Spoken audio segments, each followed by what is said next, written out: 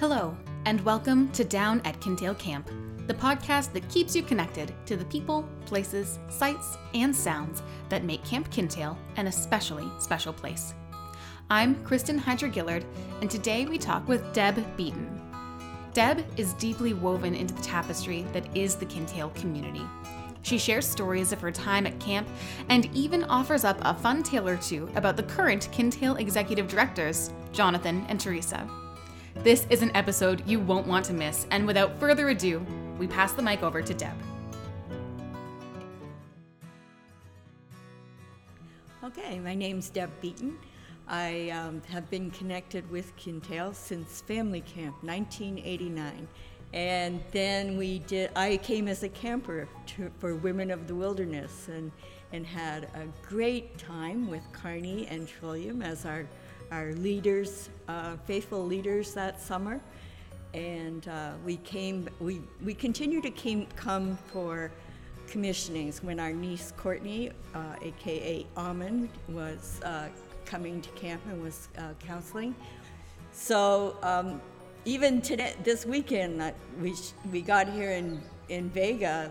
Lisa showed up with her family right behind us. It was like, wow. And then Pacific, who was with us for Kintail on the Road, came to Windsor for Kintail on the Road and stayed with us. And she's here this weekend with her family. It's so exciting. It's like having a camp reunion because my niece Courtney Almond and her family are also here this weekend. It's an amazing place to come because we haven't been able to meet our great niece Briar until this weekend. Weekend away is incredible and fascinating. Another way that we've been able to come and enjoy Kintail. We've come just for visits when we've been going to visit friends in the area. It's just such a wonderful place to be. It's really hard to choose one spot because there's so many great spots to see. But I always loved going to the chapel. And when at the commissionings, when the staff would come through the woods and they'd be singing, it was so moving. And to see the enthusiasm and the joy in those kids, those young people, getting ready to serve in ministry here at Kintail. I can't tell you how wonderful that is. So I think that we always go to the chapel. We always, first thing, go down to the beach. And even the first night we got here, the sun was just starting to go down. And it was so beautiful, so amazing, breathtaking, really. And it just felt like we were coming home. We were back. So that's something we always do when we're here. Go down, watch the sunsets, and enjoy that. Special, very special. Everybody who we have been met through camp have grown in phenomenal ways. But I think aside from our own children, one of the people that stands out is Sarah Stockford. She was so shy, and she now is just able to present herself. She has confidence, and she's able to communicate beautifully.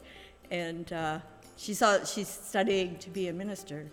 So, to see that in Sarah, and she's one of those young people that I watched her grow up from the day she was born and saw the influence that Kintail had on her. She's taking the skills of what she's learned here, and she's making the most of it and really using that out in the world. I think all the kids do that. I think that's why so many of them become teachers. They come here and they're given a lot of self-confidence, right? All of them grow in their self-confidence, and they learn to like themselves, and they learn to respect others. You see all of the fruits of the Spirit in each and every one, everybody here at staff. You see love, joy, peace, patience, kindness, goodness, thankfulness, faithfulness, gentleness, and self-control. You see them all. It's in every person here at camp, and it's so evident. And I think that in the leadership of Jonathan and Teresa, they have shown us how important that is to them, and it shows up in their staff. Like, everybody just seems to love each other here, and that's what it should be like. It should be like that in the whole world, right?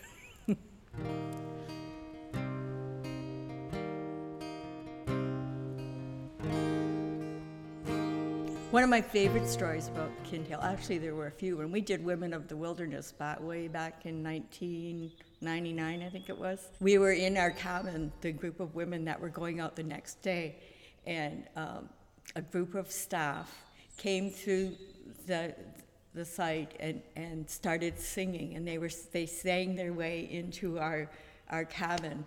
It gives me goosebumps even now to think about it. But another funny story, and maybe I'm telling tales out of school here, was one of John's friends, who was also a counselor, Teresa's sister, had borrowed John's microwave and was returning it. And so I'm at camp with a microwave, right? And Jonathan and Peter couldn't resist putting that microwave in the van to go on Women of the Wilderness. They called themselves our tripping angels, but I knew who it was. So that was great. So I've got a picture somewhere I've got books of pictures of memories at home of Kintail, but that's one of the pictures of me holding the microwave to go on Women of the Wilderness. That was a good story. And it was like Jonathan and Peter and Kate and Teresa were all counselors then, and they were dating. And so I also have pictures of them horsing around. When we got back, we came back with so much joy. I'm surprised Teresa ever had kids, because all the women in the group were married and had kids and were telling her stories about childbirth. I thought, she's never going to have kids. That's what happens when you go on Women of the Wilderness and you're sitting around a campfire. It was too funny. Anyway, she went on to have 3 wonderful kids, so good for her.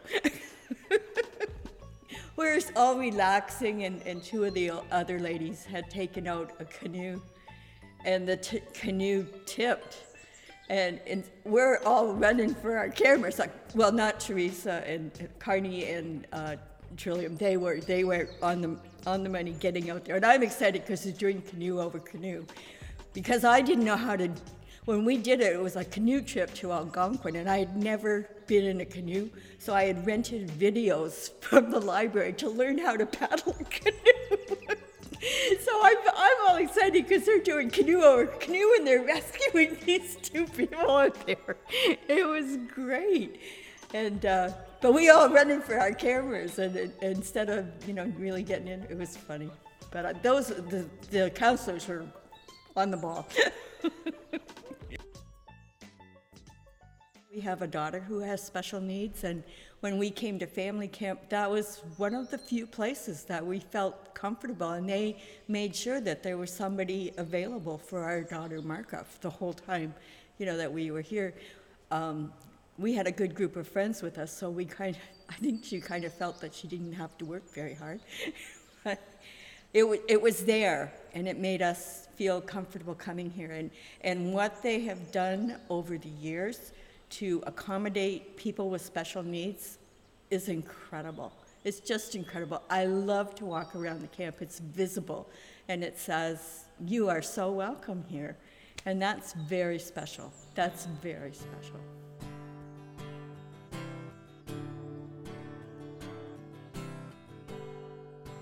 Well, I think probably, aside from my own family, I would choose Jonathan and Teresa. And I think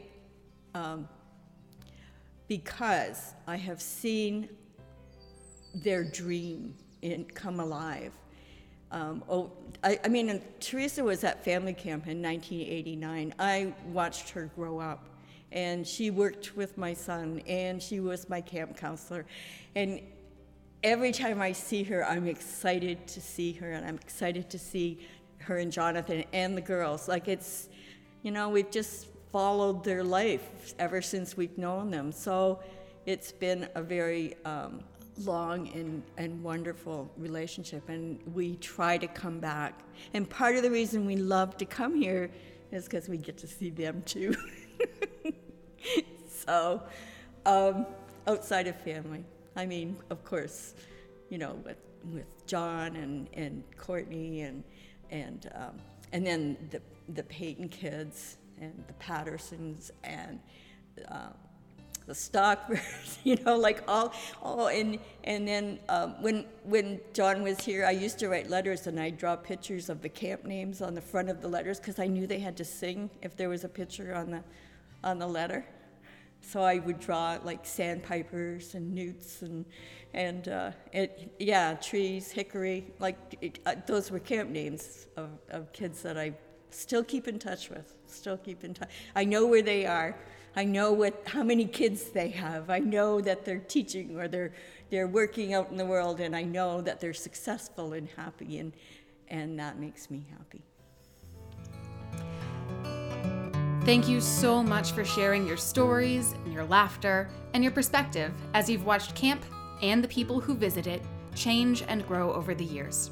We're so lucky to have had a chance to sit down and talk with you, and hope you're able to visit again soon. Do you have photos of trips to Kintail? Please don't hesitate to send them to us. We're always excited to grow our collection of Kintail memories, especially when young love or microwaves are on the table. Today, we end with the song How Great Thou Art, led by Cameron Sound Arts and performed by the 2020 summer staff.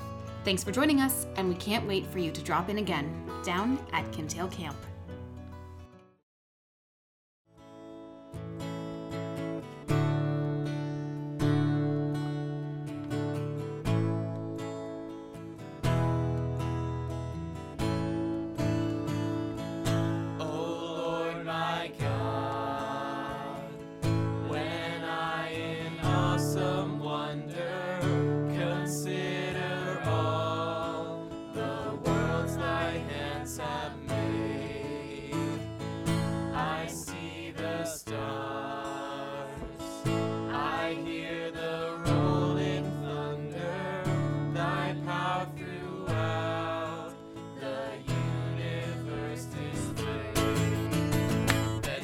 My soul, my Savior God, to thee.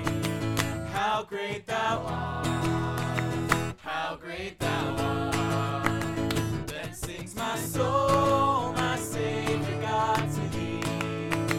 How great thou art.